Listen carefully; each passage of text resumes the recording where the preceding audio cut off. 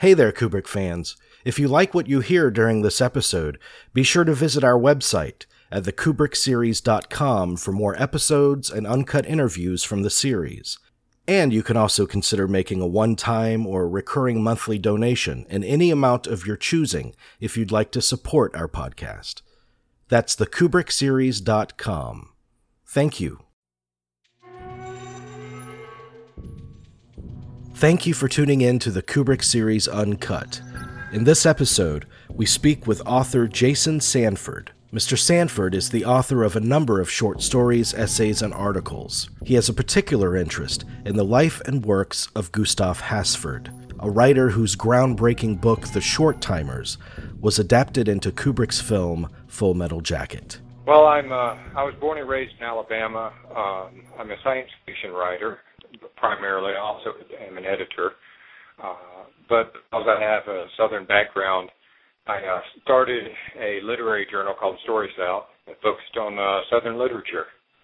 And then, so that's one reason my interest with Gustav Hasford came in. But like I said, mainly I write these days science fiction and fantasy. I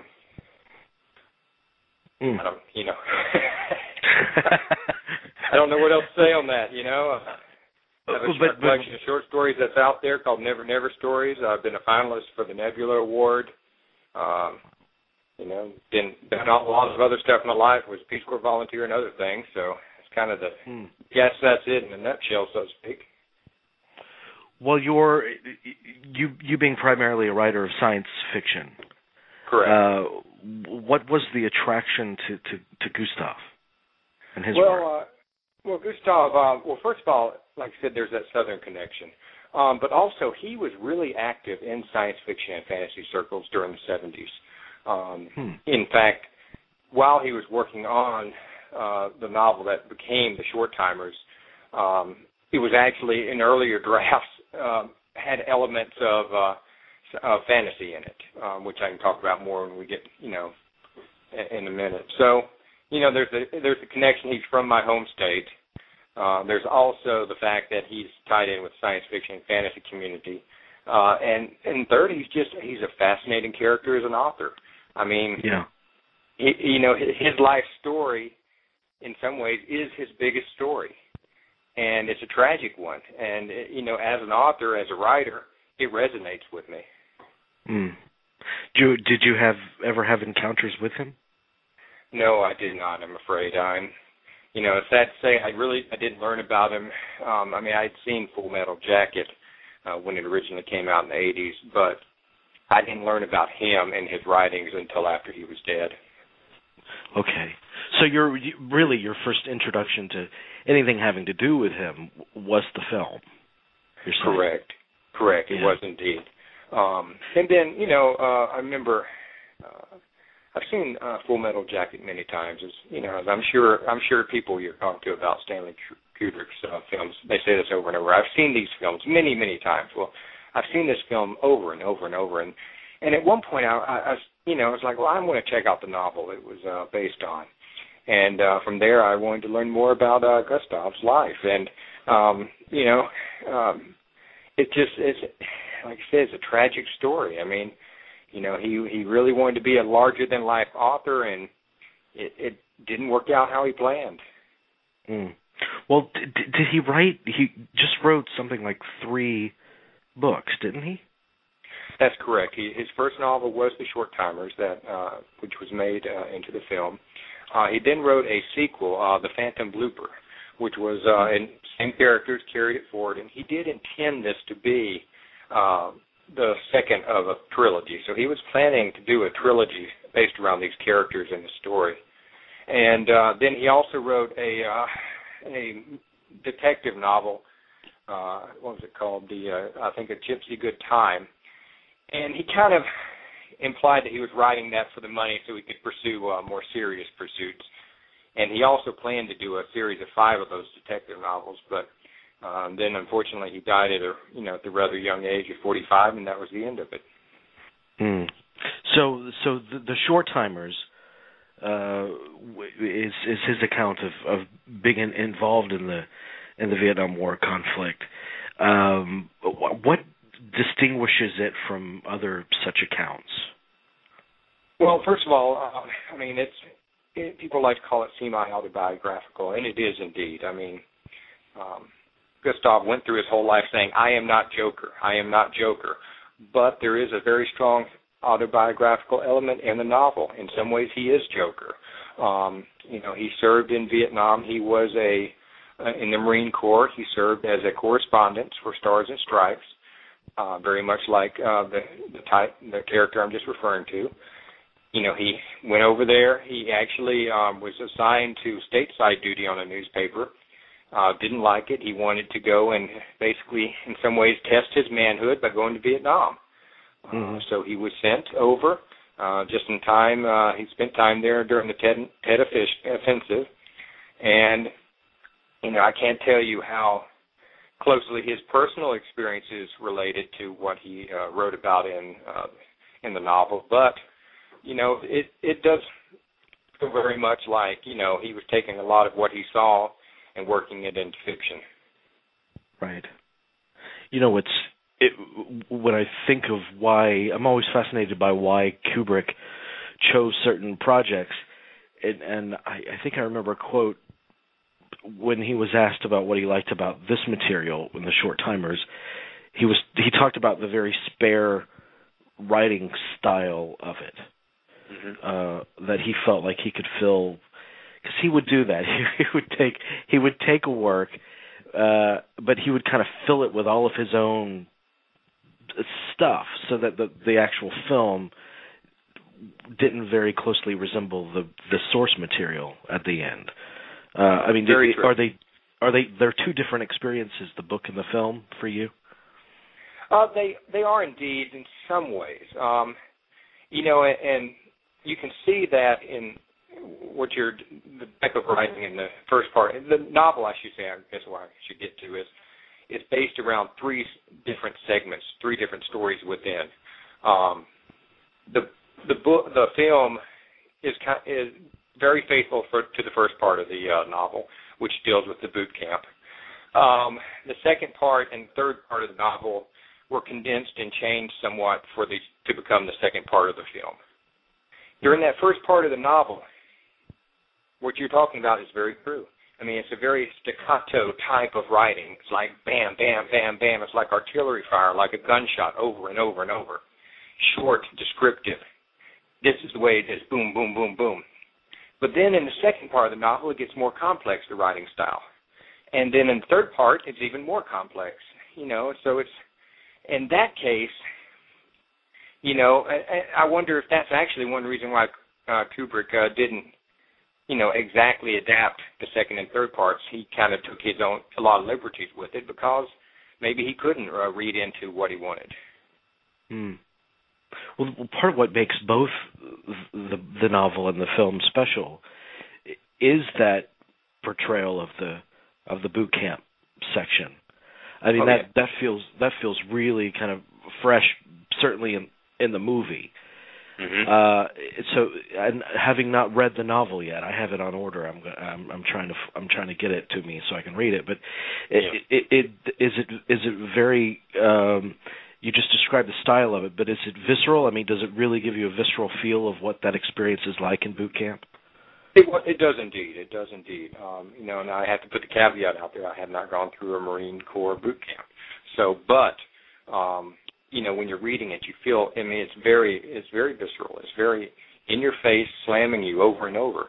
I think a lot of people. I think that's why you start reading that and you can't put it down. Now there have been.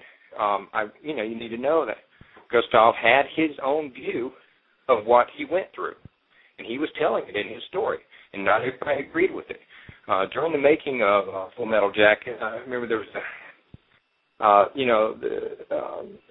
the actor who did Sergeant Hartman, Lee Ermey. I may be saying his last name incorrectly. No, that's right. Kubrick evidently asked him, "What do you think about this?" and about the novel, and he said, wow, it was powerful, essentially. I'm summarizing. These aren't his exact words. He's like, it's very powerful. But he also said basically that boot camp stuff, while it's powerful, was basically total bullshit. So then, he had a different view than Gustav did about boot camp. So, it's different views of what, but that doesn't mean it wasn't valid. It's very valid and very powerful. What is the sense you get on how the war, that whole experience, shaped him, Gustav? Well, that's the big question about his life. It was. I think no one would argue it was the most important thing he ever did in his life, and it influenced everything afterwards in his life. And if he had a focus, and you need to understand, Gustav really didn't. His life, he had trouble focusing. He was all over the place. He had a few things he loved a lot, and one of them was, the sense of who he became as a result of going to war in Vietnam. In some ways, it's maybe a cliche to say he was haunted by that. I really couldn't speak to that. He really hated what the war was. He was adamantly opposed to what the United States did in Vietnam, and often remarked that he was glad the Vietnamese had won. So obviously, he went through experiences that, did not sit right with him. But I can't, he also, his true friends for life were the other war correspondents in the Marine Corps and that he had met during his service there. I mean, they formed a bond and a clique that, never wavered, and even after his death. Some of the accounts I've read said that when they still get together, they have an empty bottle, they have a beer sitting there for him because they miss him. So I mean, it really influenced his life, and it's a shame that he died so young. But in some ways, and we can talk about that. He died because he let his life go. I do want to talk about that. But first, in terms of when his book was optioned by Kubrick. Kubrick has a history of not involving the authors in the adaptations. But he tried to involve Gustav in this one, didn't he? Oh, absolutely he did. And it literally drove both of them crazy. I believe it was about 5 years before the movie came out. In 1982, Gustav gets a call from Stanley Kubrick, and he's excited. I think he later told one of his friends that he was just in awe of the man, and he said the only thing that kept him going is that Gustav said, I am so conceited I wouldn't let myself be, overawed by speaking to the man.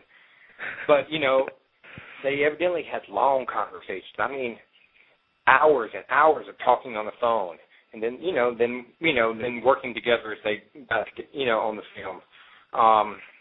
There was definitely a love-hate relationship. There are times when Gustav hated Kubrick, and Kubrick. I think there's a great quote. I think I got that written down somewhere. What did he say? I can't stand the man, or something like that, or I can't remember the exact quote, but basically, definitely the relationship did not work out. But it was highly involved and back and forth. I think it's probably just the kind of the clashing of two very strong, particular personalities. Very true. And you do need to know, I love Gustav's writing. His life story, like I said, it resonates with me. And I know his friends are very loyal to him. But to be very crude and blunt, he sounds like an asshole. Okay? Yeah. He could be the biggest jerk. He was, conceited, full of himself, stubborn as hell. He never got his high school diploma. Not because he didn't finish all the coursework, but he felt that the Alabama school system was evidently so bad that he did not want to deem it to be legitimate by taking the actual diploma. And this is, we're talking about someone as a high school senior made that decision, so he never got his diploma. And I also feel that, I think he felt that in some ways, and this is characteristic you have a lot of comes up a lot of time in Southern men of his generation and before is when he went out into the larger world, he felt, I think, a bit of that he wasn't. How do you say it? He while he believed in himself, and he believed he could do what he could do, and that he knew what he knew. He had an inferiority complex in some ways compared to, the establishment, the literary establishment, and people like Kubrick. So I think all of that played into it. So yes, he could be a jerk, and he would deliberately go to Kubrick. He would, evidently he'd brag to his friends. So I told him that, the movie was never going to come out, because they took so long on it. I think he once teased Kubrick saying, hey, you like to do everything on your films. Why don't you, maybe you could one day sell the tickets to the film, which, stuff like that, just to be a jerk. And believe me, I'm not saying that. I'm sure it was going both ways, if you know what I mean. Yes. Well, to be fair, there were a lot of people that viewed Kubrick in exactly the same terms that you just described the view of Gustav. So that's what I mean. I mean, they probably clashed over how they were similar in personality more than anything else. Poetic justice, the universe brought them together. Unfortunately, in some ways, by bringing them together, I think in the long run, Kubrick came out fine out of the relationship. He was just fine, but Gustav did not come out of this experience very well. Was it an exchange? I think I remember reading something that you wrote. Was it an exchange at dinner or something that was the last straw, and Michael Herr was there? That was the last time Gustav and Kubrick really spoke? I don't think I wrote that anecdote. There's so many of them. And I do know one thing that was a breaking point for the two was Kubrick wanted to give him a screenwriting credit of, quote, additional dialogue, which Gustav, his famous quote is, those fuckers retyped my novel and they tried to put their names on it. And, there is he has a good case on that. I mean, some of the best dialogue and stuff did come straight from his novel, but so it's not fair to say that, all he contributed to the film was, quote, additional dialogue. And eventually, he sued Kubrick, and Kubrick gave him, screenwriting credit and full credit and all that kind of stuff with the others. So, but it was that whole situation that really soured it, I think, for Kubrick. The fact that Gustav just kept coming back to them over and over, wouldn't stop. Perhaps, like you're saying, Kubrick treated other people like this. Well, here was a ex-Marine, a Vietnam War hero, who basically was like, and Gustav was not a small man either. We're not talking, he was a big man. Here's a man who's basically like, you know what, I'm going to keep coming at you until you give me what I want. And so I think that got under Kubrick's skin, and it definitely got under Gustav's. So having Kubrick make a film out of your book, I mean, that seems like it would be a life-changing proposition for any author. But definitely. After Full Metal Jacket came out, by the sound of it, there was a lot of bitterness, and really Gustav didn't benefit necessarily from that film. No, unfortunately, well, he did. Before we say no, he did not benefit. We're talking right now about his novel, which will not be forgotten because of this movie. And that doesn't mean the novel doesn't stand on its own. It sure does.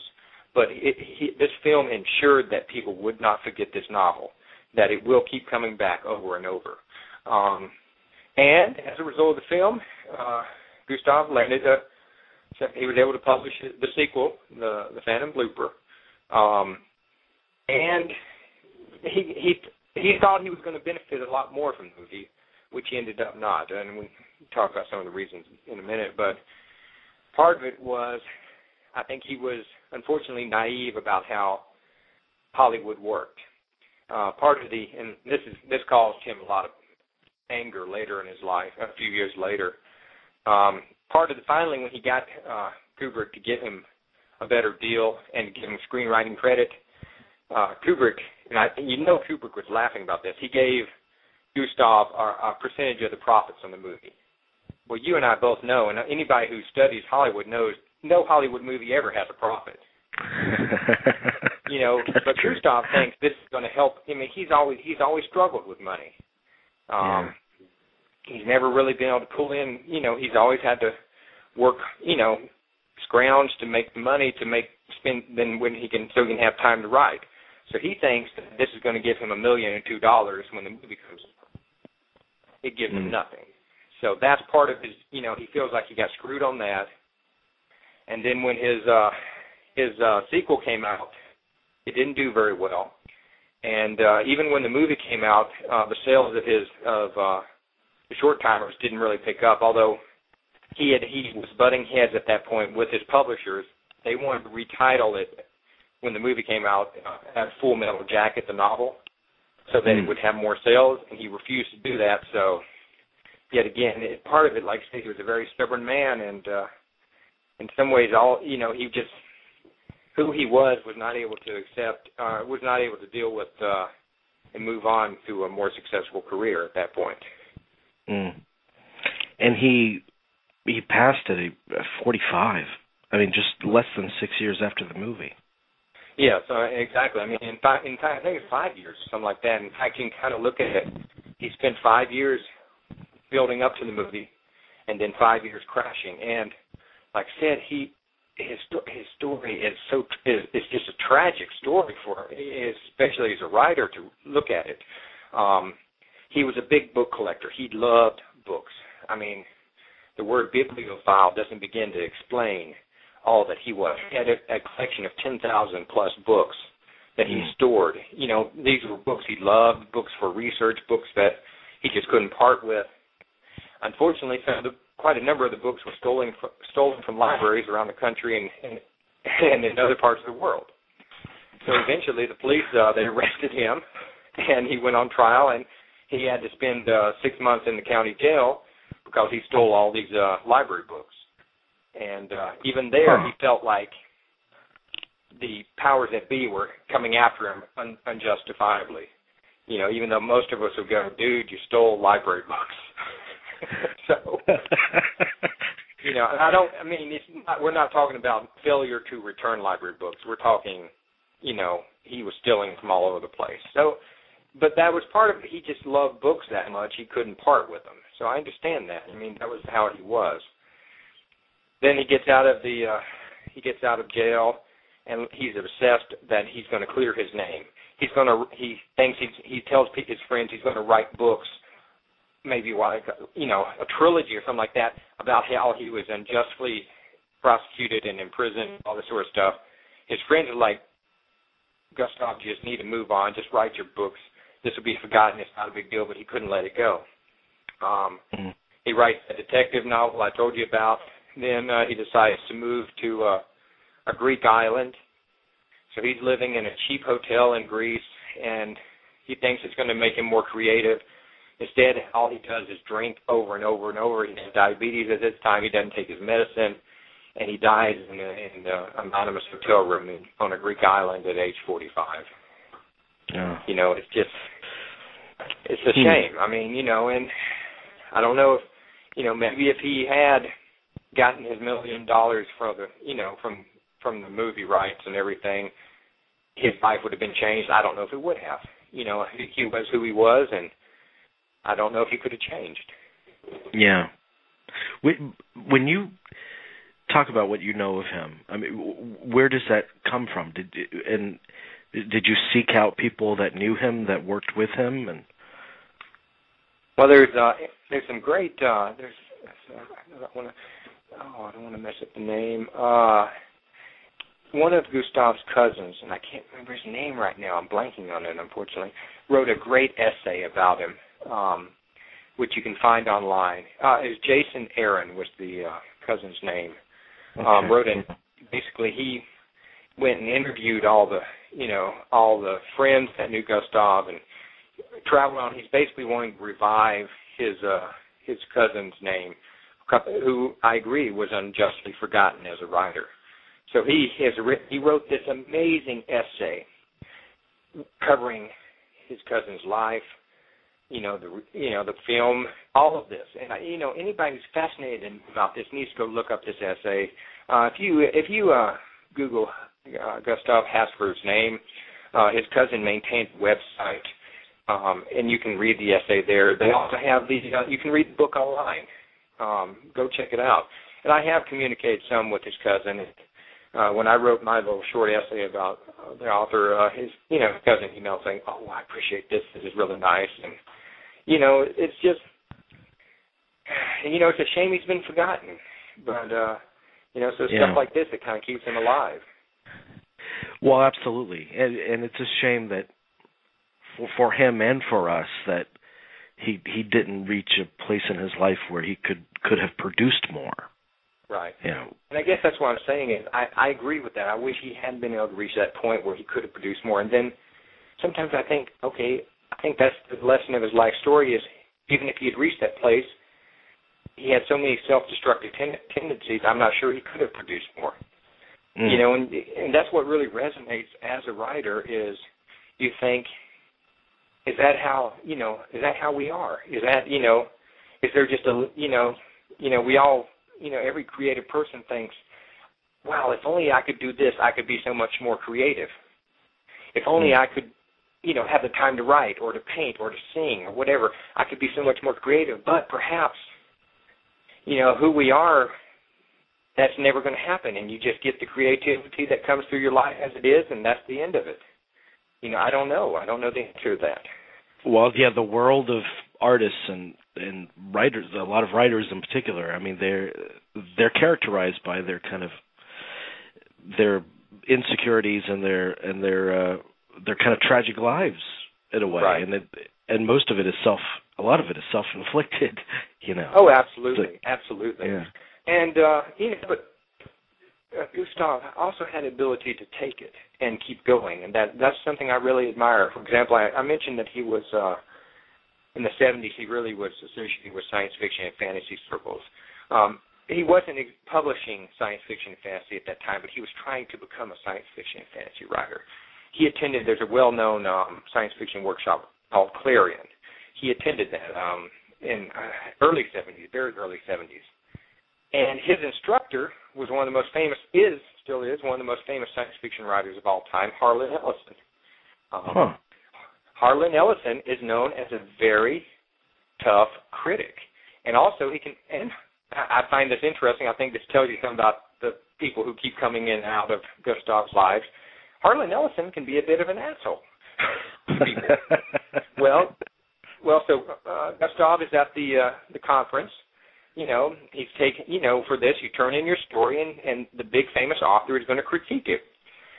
What Gustav doesn't know is that every time Harlan Ellison does one of these Clarion workshops, he picks out one writer whose story sucked, and he proceeds to tear up the story in front of the whole class, throw it at the writer, and tell him, you need to never write again, get out of the business. He's doing this as an object lesson. But while Harlan Ellison, that makes him seem like an asshole, he's not a total asshole because he only picks on the writers he thinks can take it. So, if he sees, someone who's frail is going to fall to pieces and kill themselves over that criticism, he's not going to do that to him. Gustav has said, okay, this guy can take it. So he does it to him. Tears up the story, throws it at him, hits him with, says, you'll never be a writer, get out of the business. Okay, well, as a writer, I'd probably have to kill Harlan Ellison for that. But funny thing is, like 2 years later, Gustav is living in California doing his writing, and guess who his roommate is? Harlan Ellison. He's living with Harlan Ellison. Wow. And when Gustav eventually came out with his novel, his first novel, Harlan Ellison, justifiably, praised it up the wazoo, saying it was amazing. So, there's, I find, stuff like that. That's fascinating. I love that. Yeah, and it also speaks to, they say if you want to be a creative artist in any way, whether it's an actor or writer or whatever it is, you do it because you have to. Right.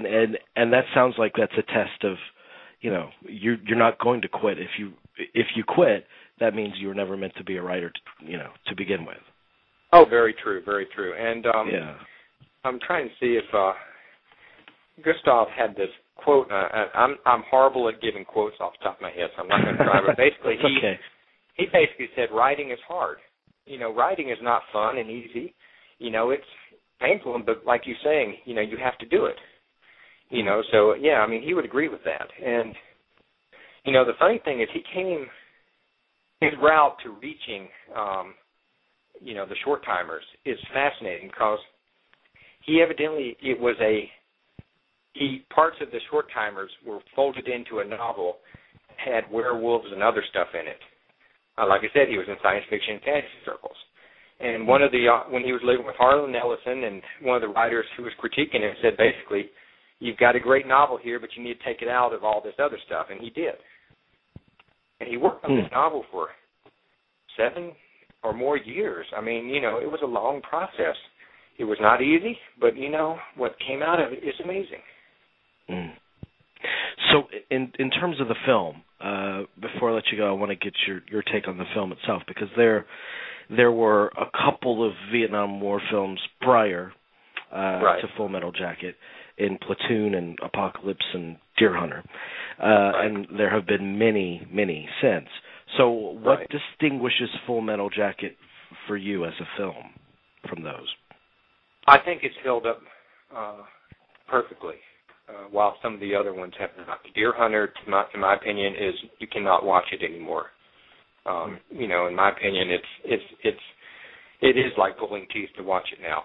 Apocalypse Now is still a great film, but it's in some ways not truly a Vietnam War movie. It is a movie about larger issues that just happen to be set during the Vietnam War.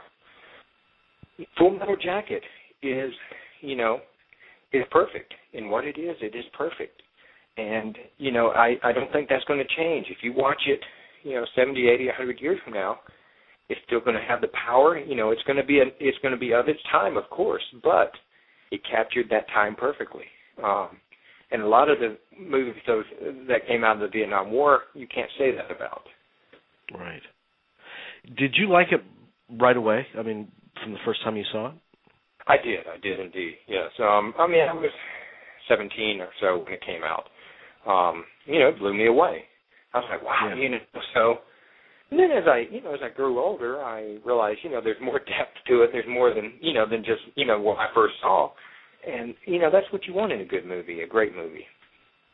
I think so, too. Yeah, and that characterizes all Kubrick movies for me. I mean, even those that I watch and I'm like, well, I didn't quite like that. And then I'll go back to it, and there's no director alive that has the rewatchability of a Kubrick, because you feel like there's so much to find in all of his movies, so that makes them timeless. Absolutely. And I'm going to say this, as a science fiction writer, I can honestly say I would not be a science fiction writer without Stanley Kubrick and Arthur C. Clarke. I'm one of the rare people. I actually prefer Arthur C. Clarke's novelization of 2001 to the film. I think they're both great, but I kind of prefer the novelization. But the reason I'm a science fiction writer is because that novel and that movie resonated so much with me. And so I wouldn't be writing science fiction without it. Now, I'm not an ignorant person. I know Stanley Kubrick was not primarily a science fiction filmmaker, but the truth is that movie resonated more with me than all the quote-unquote science fiction films out there. Star Wars. I enjoy Star Wars. Hey, great, yeah. The Star Trek movies, all that kind of stuff. They're fun and everything. But 2001, both in the novel, which was, it was a circular process with Clarke working on the story as Kubrick worked on it, and, kind of feeding back on each other. That novel and that film showed that you could touch on things that are almost eternal in scope with fiction. And that's what inspires me. And that's what gets me going. That's exactly how I feel about it, too. I mean, that movie can never age because we'll never stop asking, where did we come from? What's right. the reason for us to be, and what is our next evolution? I mean, where are we going from here? Those are eternal questions, just like you said. So how could the movie age? That's what the movie's about. Exactly. I mean, and so for that alone, I mean, I'm a huge fan of Kubrick. But then, the fact that every type of film he makes almost every film he makes is a classic, even in different, quote, genres. That thrills me as a writer. That means you don't have to be just a science fiction writer. You don't have to be just a literary writer or a war writer, a mystery writer or anything like that. It means that if you can be a great storyteller, you'll find your stories.